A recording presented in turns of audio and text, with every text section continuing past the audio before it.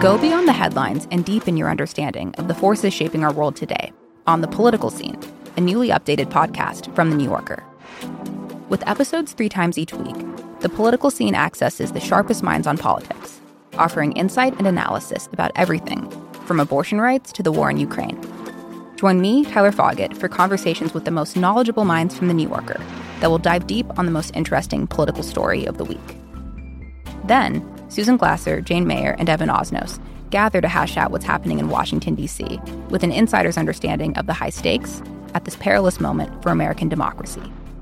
Plus, our editor David Remnick will provide you with insightful storytelling with a mix of interviews and profiles. That's all happening on The Political Scene. Make sure you're following it now, wherever you get your podcasts.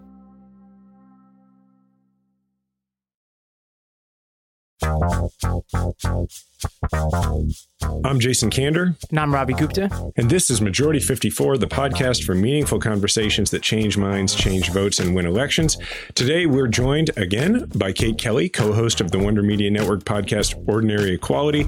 The first episode of season 4 is out now, and it's all about how to live and resist in a post-Roe world.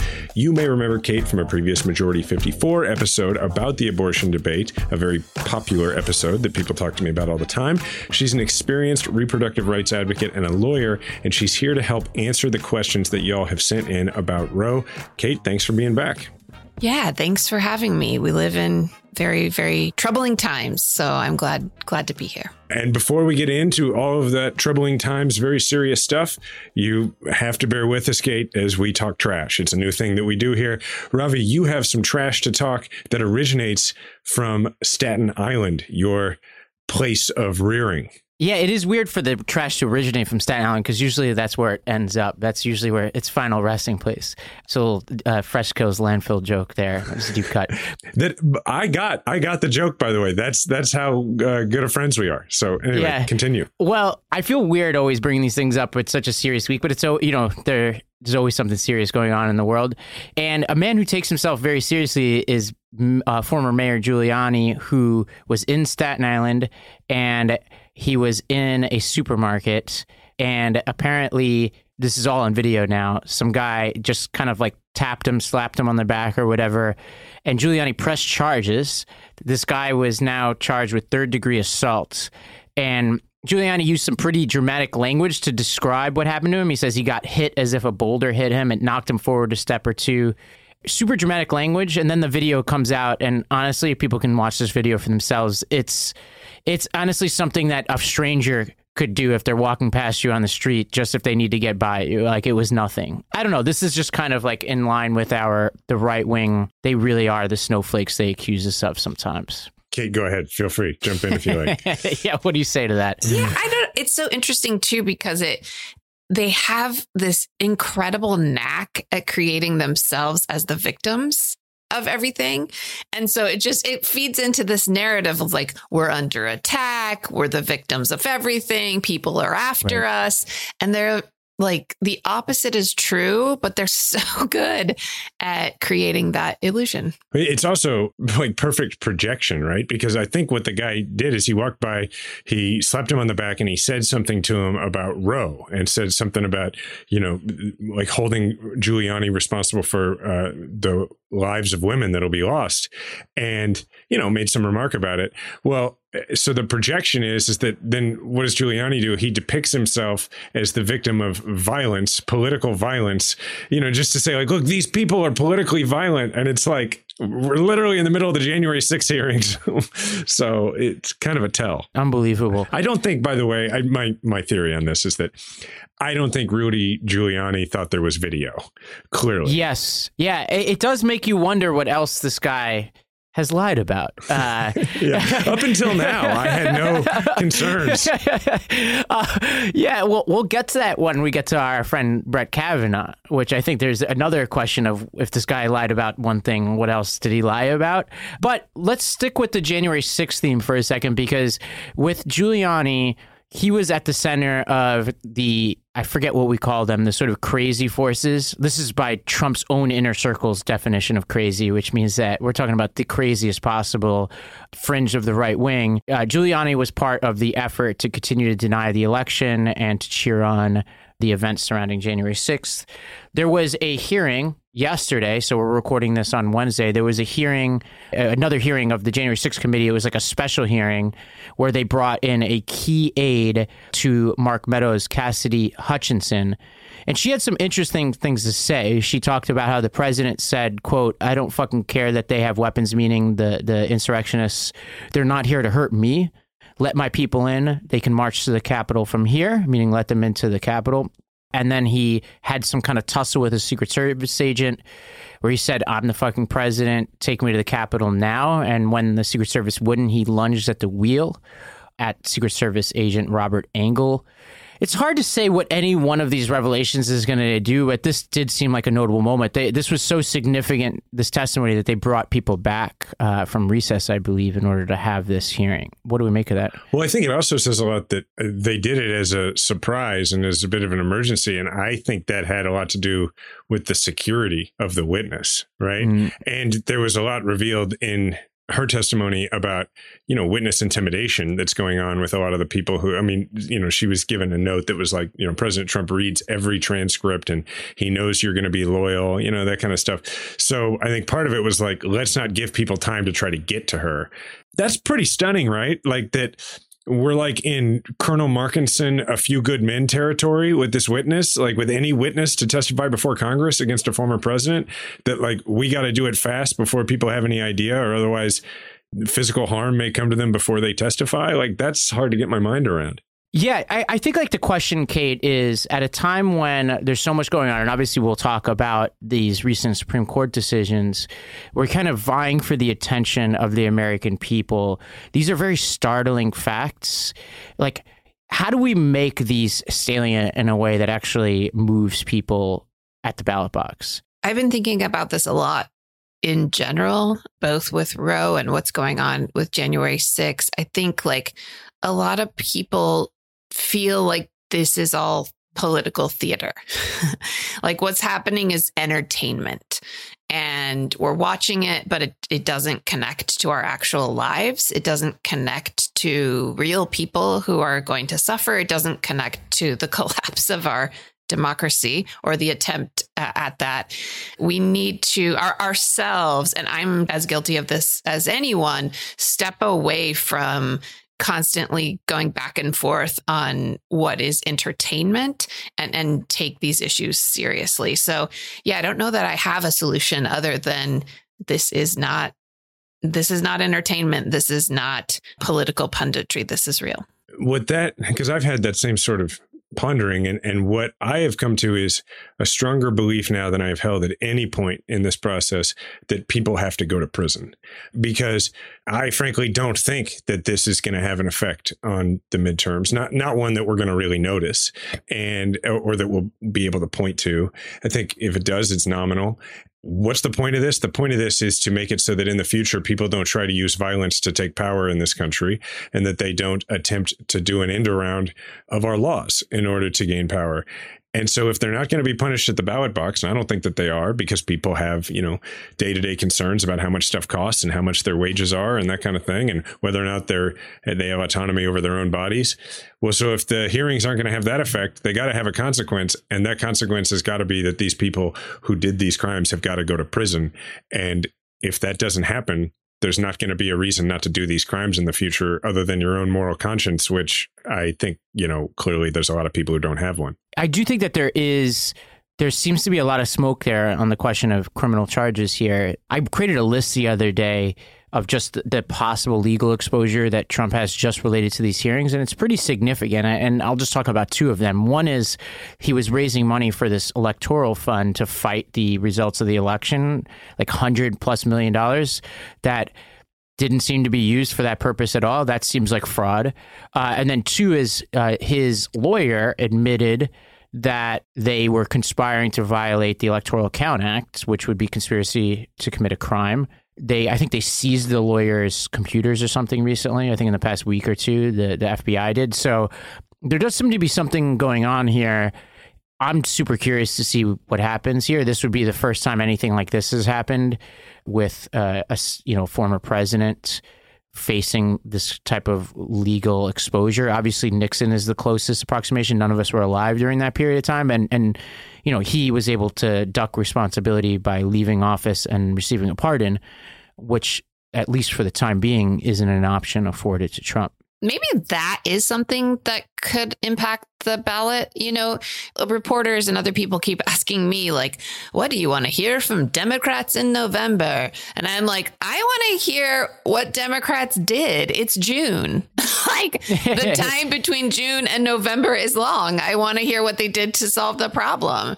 And if there are real consequences for the people involved in January 6th, like, that is something that I want to hear in November. If there are actual solutions implemented to the lack of, reproductive rights and healthcare access, that's what I want to hear in November. The January 6th committee is laying out the public case against the Trump administration and Trump and the people around him.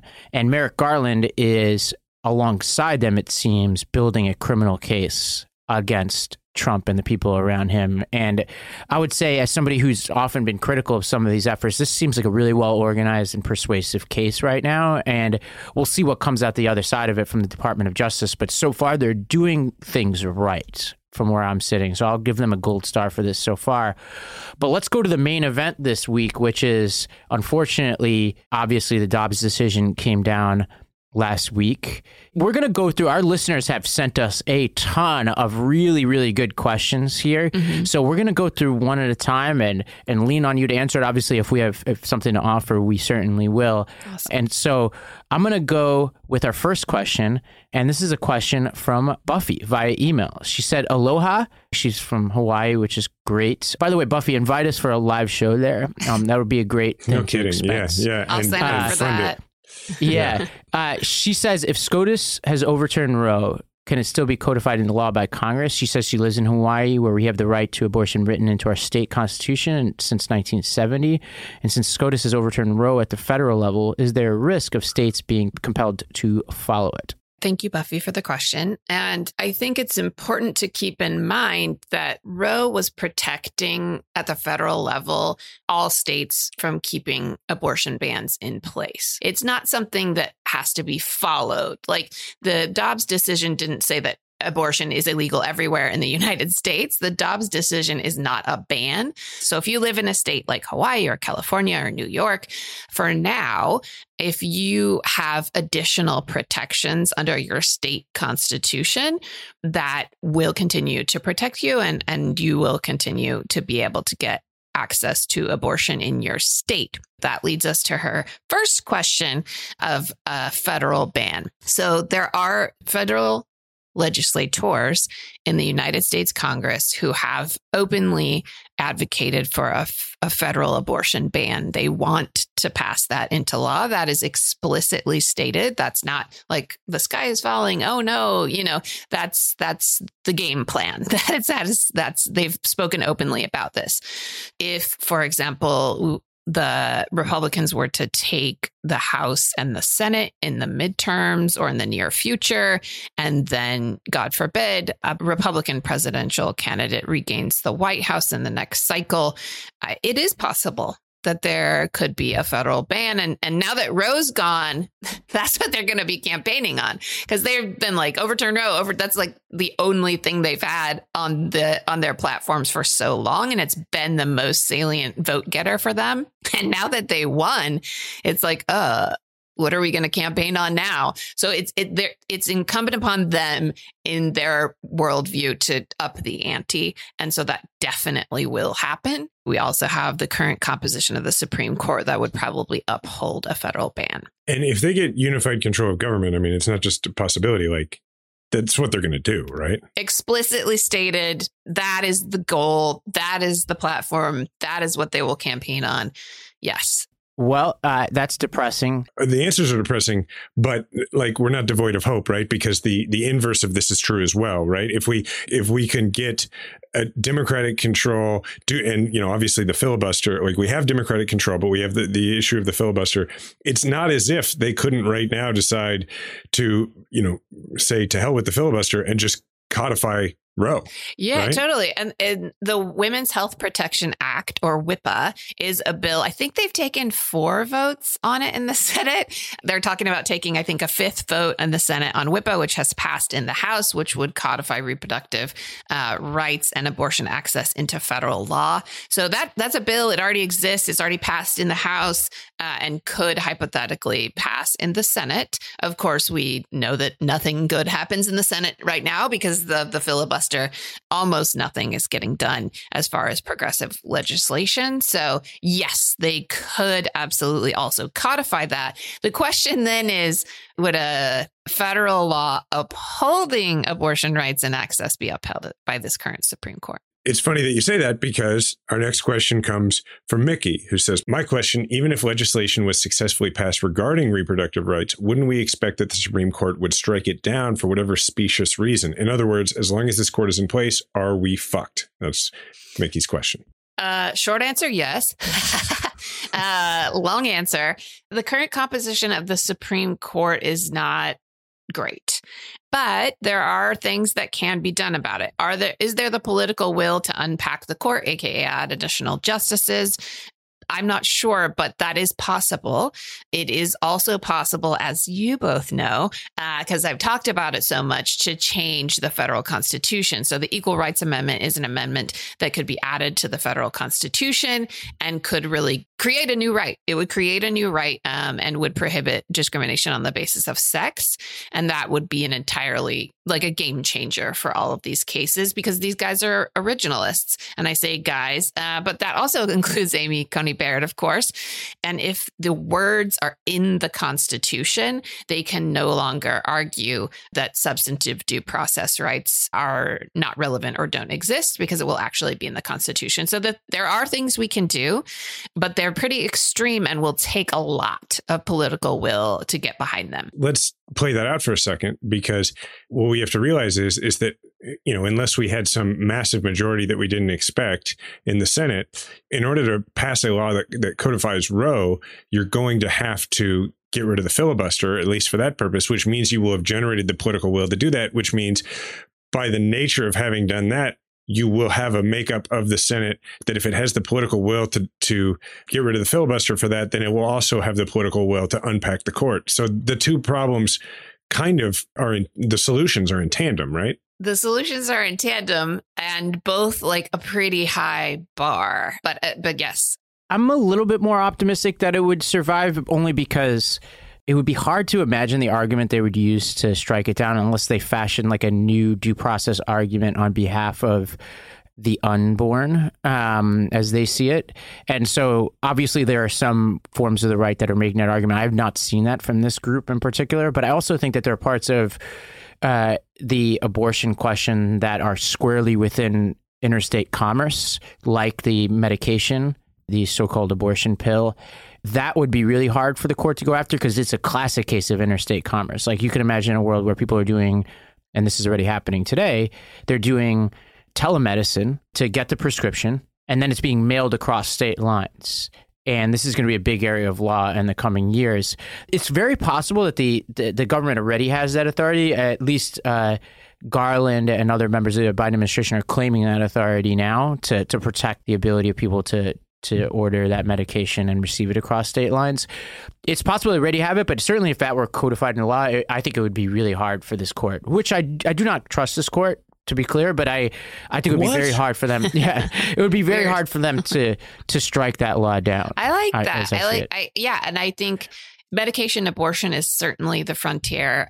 Already close to 60% before Roe of abortions were done by medication in the U.S. So it's going to grow. It's going to be the vast majority of abortions are going to be through pills, and pills, of course. If you can get a letter in the mail, you can get a medication abortion in the United States, and that will become like you said, a really hot topic. There's also another group called Aid Access, and Aid Access provides pills no matter where you live. And if you live in a place where it's not legal to get pills, then you can meet with a European doctor for a telehealth visit, and they'll send you the pills, again, no matter where you live, because they're not afraid of being prosecuted in the Netherlands or wherever they're based. So yeah, you can get abortion pills no matter where you live in the United States today.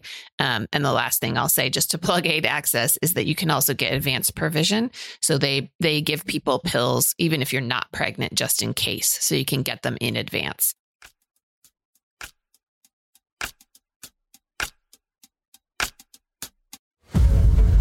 There are too many people in this country who see every civil rights gain, every advancement for African Americans coming at the loss to whites. This moment is so important to understand, not just in light of history, but in terms of the way history haunts. Welcome to History is Us.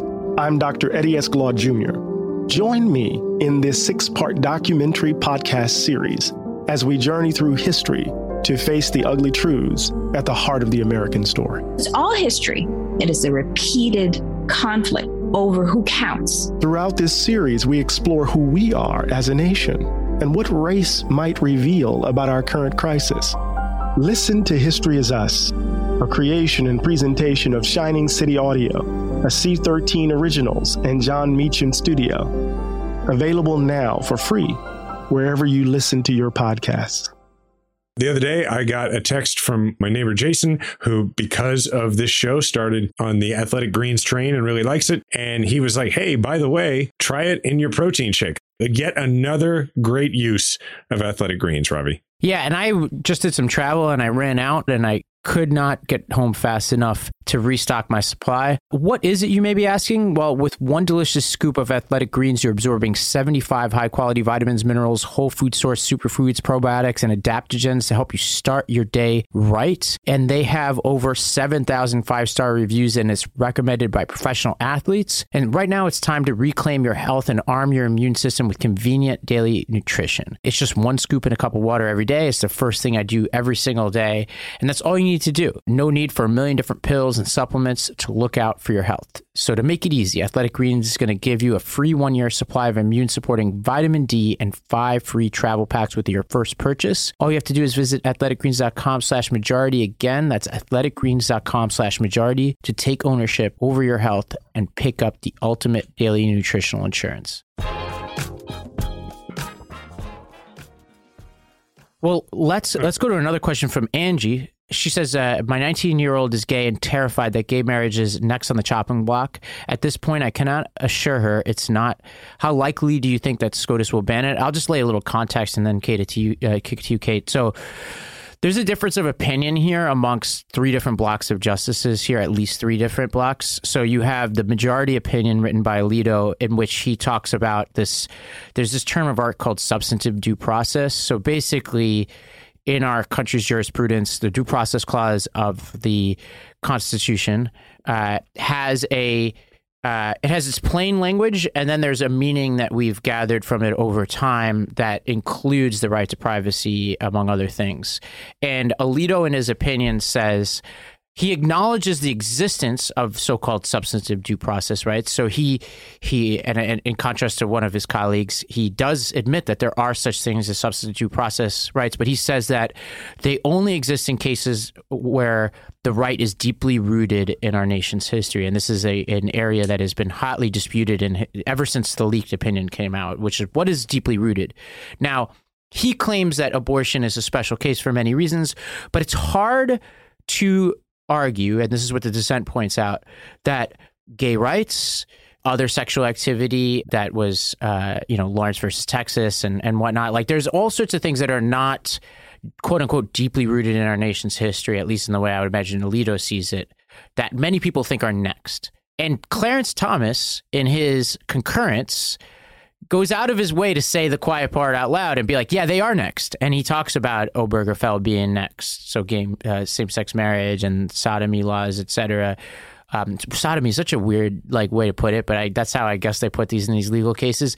But Thomas is saying those rights are next. I actually think he's the only honest member of the majority on this because he's saying what he truly believes. So I'll kick it to you, Kate, just to say, I'm convinced that under this standard, that those rights would be next. And it's hard pressed to trust that this court is really drawing a line with any coherence. Yeah, I completely agree. And again, with what Thomas said, he said, and should be done as soon as possible. And so again, when people tell you who they are, you should believe them.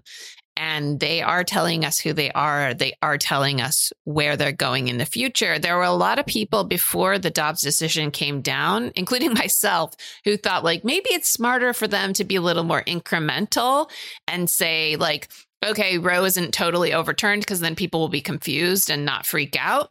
Yeah, that's the Roberts approach. Yeah, exactly. Bit by bit. But now I'm realizing they are incremental. This is their incrementalism, which is strike down Roe completely is the first increment. And, oh, man. And so that's actually, again, that's not conjecture. Like you said, that's explicitly said in Thomas's opinion. As a queer person, this is very serious and terrifying. And I think people need to buckle up and join together. And I think there's been contention in different movements and not a connection, for example, between the abortion rights movement and the LGBTQ rights movement. Although a lot of leaders in the repro movement are lesbians, queer people, I think there needs to be a lot more cohesion between the movements, because now we have seen the writing on the wall. It's literal writing, and it's not on a wall. It's in an opinion. Invalidate current marriages. Mm-hmm. Right? That's just to wrap your head around. Yeah. Yeah. And this is where I think where you can be persuasive with people who are a little bit skeptical, who are a little bit more independent or right leaning in your life, is that the language I've used with people in my life is the language of just planning your life. Right. And I think this gets to the credibility of this court. And so I'll wrap this into the next question, which is Vanessa, who asks, if the Supreme Court justices lied under oath, is there any penalty, or is it now okay for anyone to lie under oath? She's so frustrated. So I'll couch this in these terms. Most of these Supreme Court justices, when they were in front of the Senate, I'm not sure if it's explicitly lying, but it was pretty damn close. Courts in general should follow their past precedents. Again, I would tell you that Roe versus Wade is a precedent in the United States Supreme Court, and all of the other factors that go into analyzing precedent have to be considered. It is an important precedent of the Supreme Court. By it, I mean Roe v. Wade and Planned Parenthood versus Casey. Casey is precedent on precedent. Senator, I completely understand why you are asking the question, but again, I can't pre-commit or say, yes, I'm going in with some agenda, because I'm not. I don't have any agenda. I have no agenda to try to overrule Casey. Even Thomas said there was a right to privacy in 1991 when he was in front of the Senate. So if he said there was a right to privacy in 91, how is he saying now that there's no such thing as substantive due process rights? Where is that right to privacy coming from? And I would say Thomas, not to be too lawyerly about this, Thomas and Kavanaugh had really serious questions about their credibility at the time that they were under oath. And so, once again, if you lied about one thing, did you lie about something else? But more importantly, and this is where I get to the persuasion point, what I say to people in my life who are skeptical of Roe, which I think people totally fine to look at Roe and be like, I don't fully understand this opinion. I totally get that. But I think what people do understand is that people have been relying on those rights. And therefore, whether you love the original opinion or not, I think most people are sensible enough to say we've now lived our entire life with these rights. We don't want to get rid of them. But now we're totally beholden to the Supreme Court that we have no reason to trust them when they say that your rights are the right to gay marriage or even to have the sexual activity that you want in the privacy of your own bedroom is not even off limits at this point. So that predictability of your life is where I spend a lot of my time now, to be like, look, forget about what that opinion said. Do you think that those rights should be taken away today? And I think people get more sensible when you start talking there. Yeah. And, these people are liars. I don't know why we're surprised. These are lying liars who lied to get a lifetime appointment. like the left is always so naive. Like it's just so funny to me. It's like, I can't believe they lied. And it's like, of course they lied. This is their plan. This has been a decades long plan by the anti-choice movement, and there will be no consequences. To get back to her question, I mean, technically, the U.S. House of Representatives has the authority to impeach a federal judge under Article 1 of the Constitution, but that has only ever happened one time in our entire history, and it was in 1804. So the House can impeach, and then the Senate has to vote to remove. That has to be by 2/3 of senators. So no, that's not going to happen. And I think I understand the impulse to say like, we should, but the time to get rid of Kavanaugh and Amy Coney Barrett was before they were in the court. That time is not now. It's not going to happen.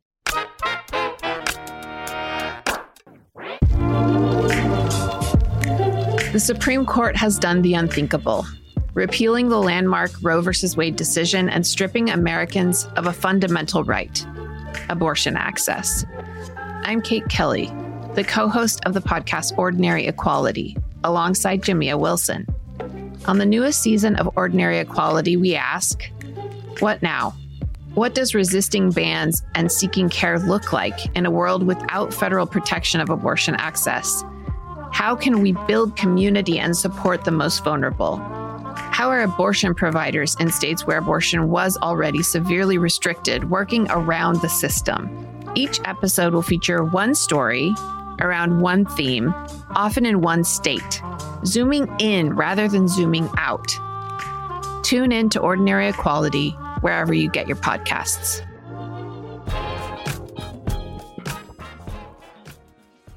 Well, let's go to another question, a legal question here. This is from Erin. She sent an email asking, if a woman is forced to carry out a pregnancy, could she sue the state or even the father for damages and or to cover all the costs associated with said pregnancy? Hi, this is Jane Lockett. I live in Jacksonville, Florida. I have lived through in Illinois and in the South eras of illegal abortion. I also lived through the era where the only way you could get birth control pills was to be a married woman with your husband's permission. I feel like the country is going backwards. I wonder, can there be a class action suit filed on behalf of women in America to support the rights of the 14th Amendment to ensure all women are going to have control of their bodies? I like creative legal solutions, and I think we should be using all tools at our disposal. Do I think that's likely to succeed? Probably not. But I do like the idea of thinking about how to vindicate our rights. But at the end of the day, everyone on the left needs to fall out of love with the Supreme Court. And we largely need to fall out of love with the judicial system being the solution to all of our problems. The right has been on a tear, packing not only the Supreme Court, but courts at the federal and state level for decades. And so regaining that balance and neutral, competent judges is extremely important. But in the immediate aftermath of this decision, I don't feel optimistic that those types of cases will be successful. Although, again, I like a good creative legal solution. The only way through this is to completely defy unjust laws. Like there's no legitimacy with this decision. Abortion access is a human rights issue, and human rights, international human rights, supersede anything that the United States Supreme Court decides. Again, like I said, if you can get a letter in the mail in the United States, you can get a medication abortion up to 12 weeks of pregnancy, 10 to 12 weeks. People need to stop thinking about like how the law can save us and start thinking about how can we disobey these unjust laws and create a community that protects us. We have a bunch of questions about miscarriages and life-threatening situations. Yeah, my question is this, is that it's my understanding that abortion can both prevent a pregnancy coming to fruition, but it can also stop a potentially lethal ectopic pregnancy or sepsis. after a miscarriage occurs.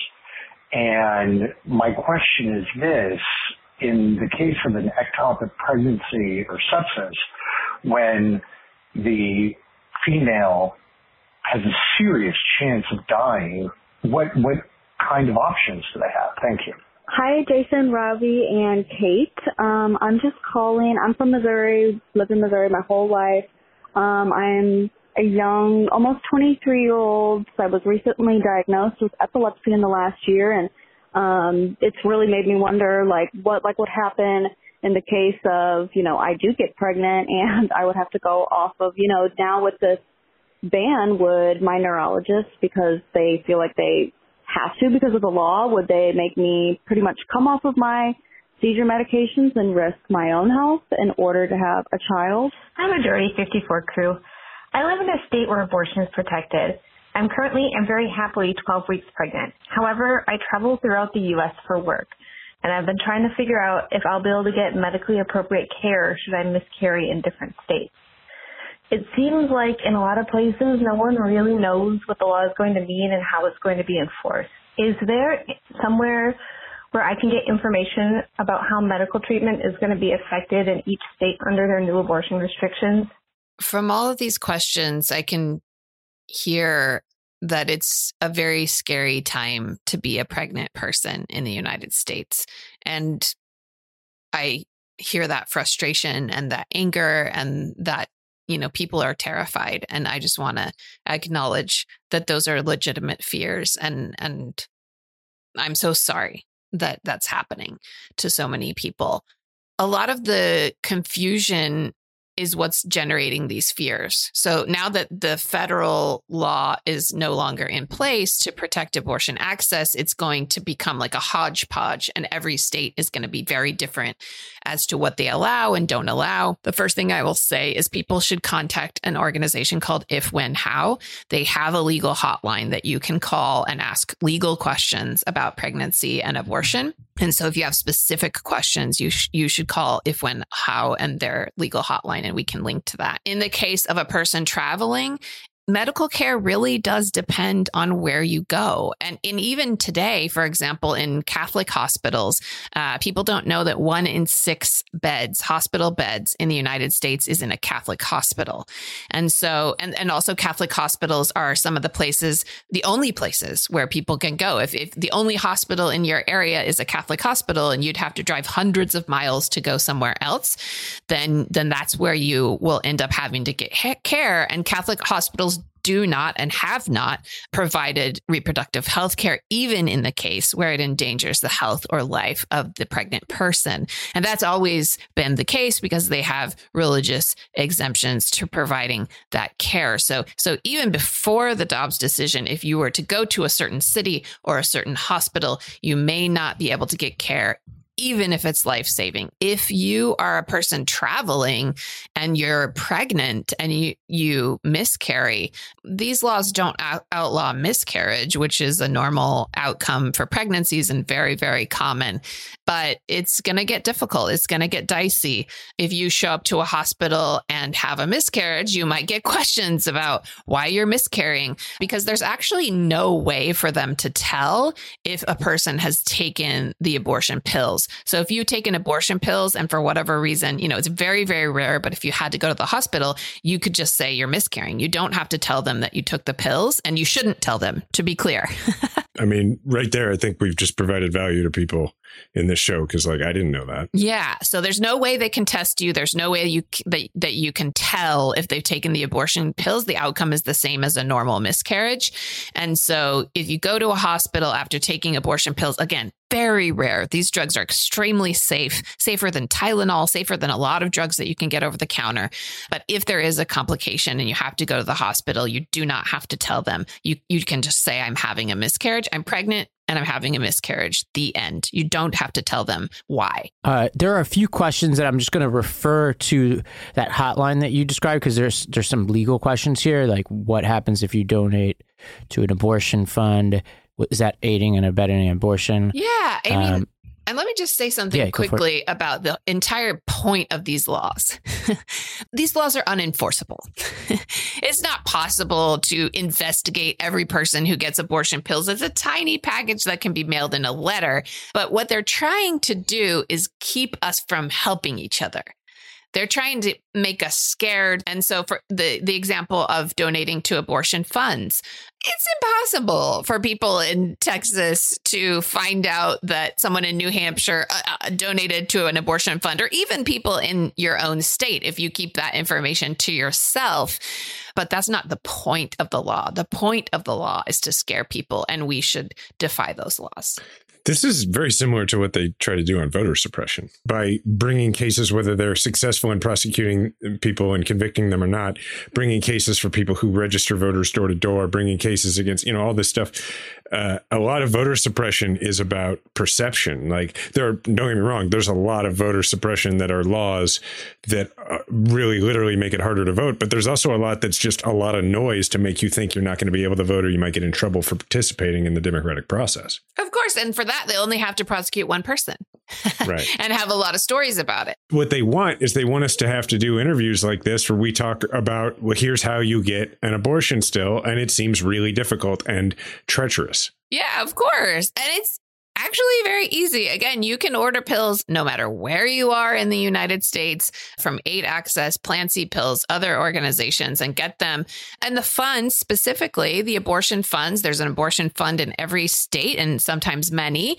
And what they do is help people get access to train tickets, plane tickets, hotels, childcare. Like they actually fund what's necessary to get people care no matter where they have to go. But those funds are going to be needing money. People are going to be having to travel hundreds of miles in many places, going across multiple state lines. If you look at the map, if you live in the middle of the country, it's not just the next state over.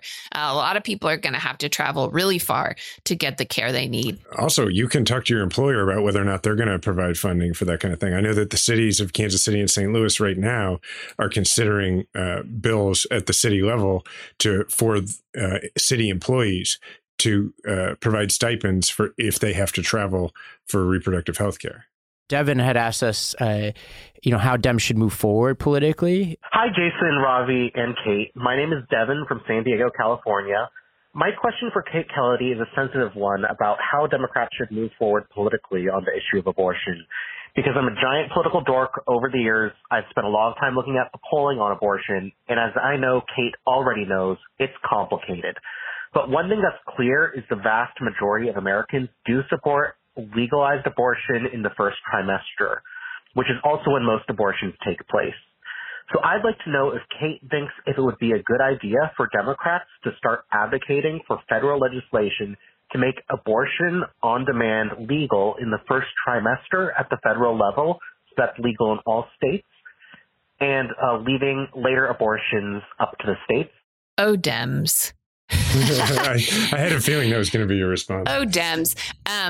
There are really, if the Democratic Party can get together like a really concrete solution, honestly, I'm a person who thinks there should be no restrictions on abortion access, particularly in later in pregnancy, because the abortions that occur later in pregnancy are a tiny percentage, but some of the most quote unquote sympathetic or dire cases where there's just huge consequences, including death for the pregnant person. And so I don't think there should be any restrictions on abortion. But in a lot of European countries, for example, they have a totally different system. So it's like healthcare is free. Healthcare is universal. Abortions are easy to access, but they limit. So they actually really limit it towards the first trimester or first or second. So like in European countries, we think of like, oh, everything is legal and free in Europe. No, they actually do have a lot of time restrictions on abortion in Europe. But again, it's safe, it's accessible. Anyone can get it. It's free. So if I would totally do that trade-off, like if we were going to implement some time restrictions on abortion, but make it free and accessible and paid for by the government, fine. Great step forward. And then, of course, make exceptions for dire cases. When people say codify Roe, isn't that what that would be? Because, I mean, based on the way that the Roe opinion was laid out.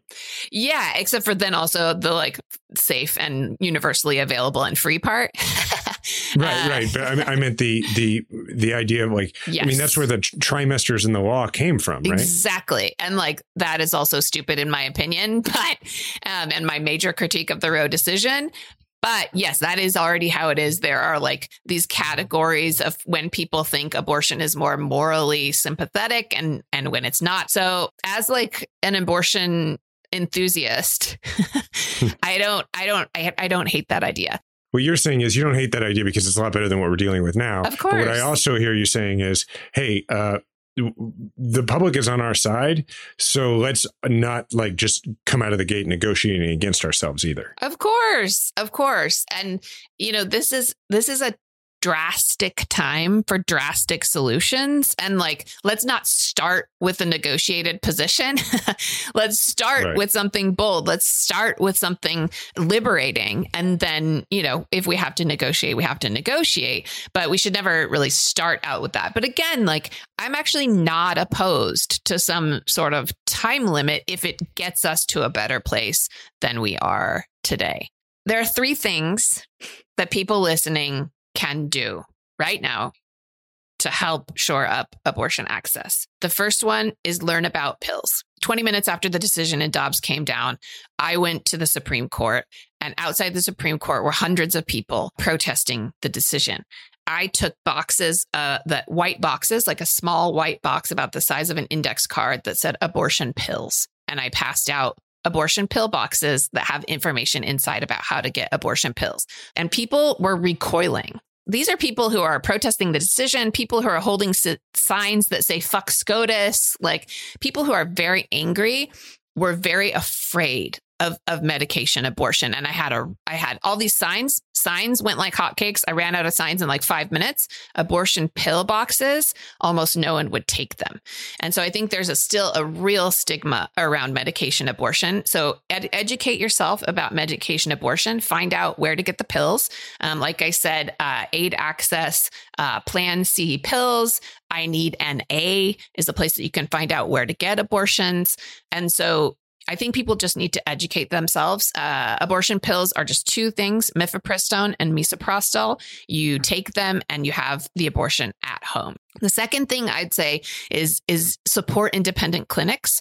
So even in places where abortion is not legal anymore, the clinics will have to move to the outlying states. And that's very difficult. And a lot of these clinics are repositioning and opening clinics on borders of states that are making abortion illegal to try to make it as easy as possible. And those clinics need your support. And those are not Planned Parenthood clinics. Most clinics that provide abortion care later in the pregnancy and also in these really difficult places are not Planned Parenthood. They're independent clinics. So another place where people should go is Keep Our Clinics. Keep Our Clinics supports independent clinics. Then there's also the National Abortion Federation, which is also supports independent clinics. So I would say abortion pills, learn about them and support independent clinics. The third thing I will say is funds. Until we fix this mess, until we get a law in place, until we can unpack the Supreme Court, which is going to take a long time, people today are going to need access to abortion. The places that support them are abortion funds. So the third thing I'll say is support abortion funds. There's a different fund in every state. So you can just Google your state and there's an abortion fund no matter where you live. And that gives money and support and, like I said, travel, childcare, et cetera, to people in your state, whether or not they can actually get the abortion in your state. Kate, thank you for always taking our call when we, a couple of dudes who host a political podcast, are like, hey, we want to talk about abortion. And that's what you're like, what you do really, really well, among many other things. Would you please come and do that? And then you do it and you knock it out of the park. And it's like the episodes that are the best and that, frankly, are the least work for the two of us. So thank you for doing all the work here. I really appreciate it. And thanks for everything else you're doing. You're welcome for womansplaining. Yeah, that's what I'm trying to say. Thank you for womansplaining this to me. You're just helping the audience understand that sometimes women can also be the experts on the things that matter to us most. Yeah, I mean, it's just me going, hey, sometimes talk to a girl. Hey, bold new idea, everyone. Yeah. You heard it here first. All right, as you listen to this, one last, before it comes out, plug for my book, Invisible Storm, A Soldier's Memoir of Politics and PTSD. This episode comes out on Thursday, so it comes out 4 days before the book actually comes out. So the chances are when you're listening to this, it's either out or about to be out. So, look, if you haven't pre-ordered it, pre-order it. I've given you a lot of different reasons, that the royalties for me go to a good cause, all that stuff. If you're still on the fence, here's what I'll tell you, is that if you're a semi-regular listener to this podcast, you're probably like the people who are very kind and stop and talk to me and kind of feel like you know me. And I appreciate that because I feel that way about podcasts I listen to. And I'll just tell you, if you're interested in knowing me, you should read this book, because anybody who reads this book, those are the people who are actually going to know me, because there's a lot more to me, and it's in this book. So I'd appreciate it if you'd buy it and read it. You can get it wherever you get books, or ideally, you go to invisiblestormbook.com. All right. Now, with that said, the voicemail, which obviously we're listening to your voicemails. We just listened to a bunch and responded to them. 508-687-2589, 508-687-2589. Or you can email us, m54@wondermedianetwork.com.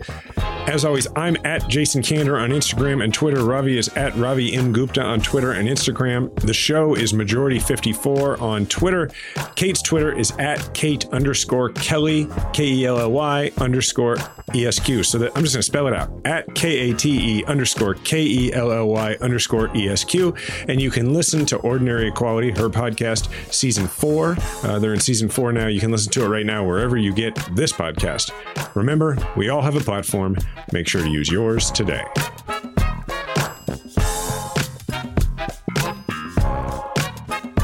Majority 54 is a Wonder Media Network production. It's produced by Grace Lynch, Edie Allard, and Nadesawa Agmanile. Theme music is provided by Kemet Coleman, and special thanks to Diana Kander.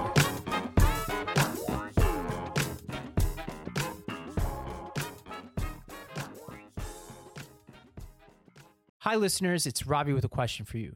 What if instead of being on the brink of disaster, we're on the cusp of a better world? For that answer, I recommend listening to the What Could Go Right podcast. Each week, Progress Network founders Zachary Karabell and executive director Emma Varvaloucas dive into the biggest news and most pressing topics of our time, from elections to climate change, and make the case for a brighter future with guests like Harvard professor Arthur C. Brooks and California State Senator Robert Hertzberg. Progress is on the way. Find out on What Could Go Right, available wherever you get your podcasts.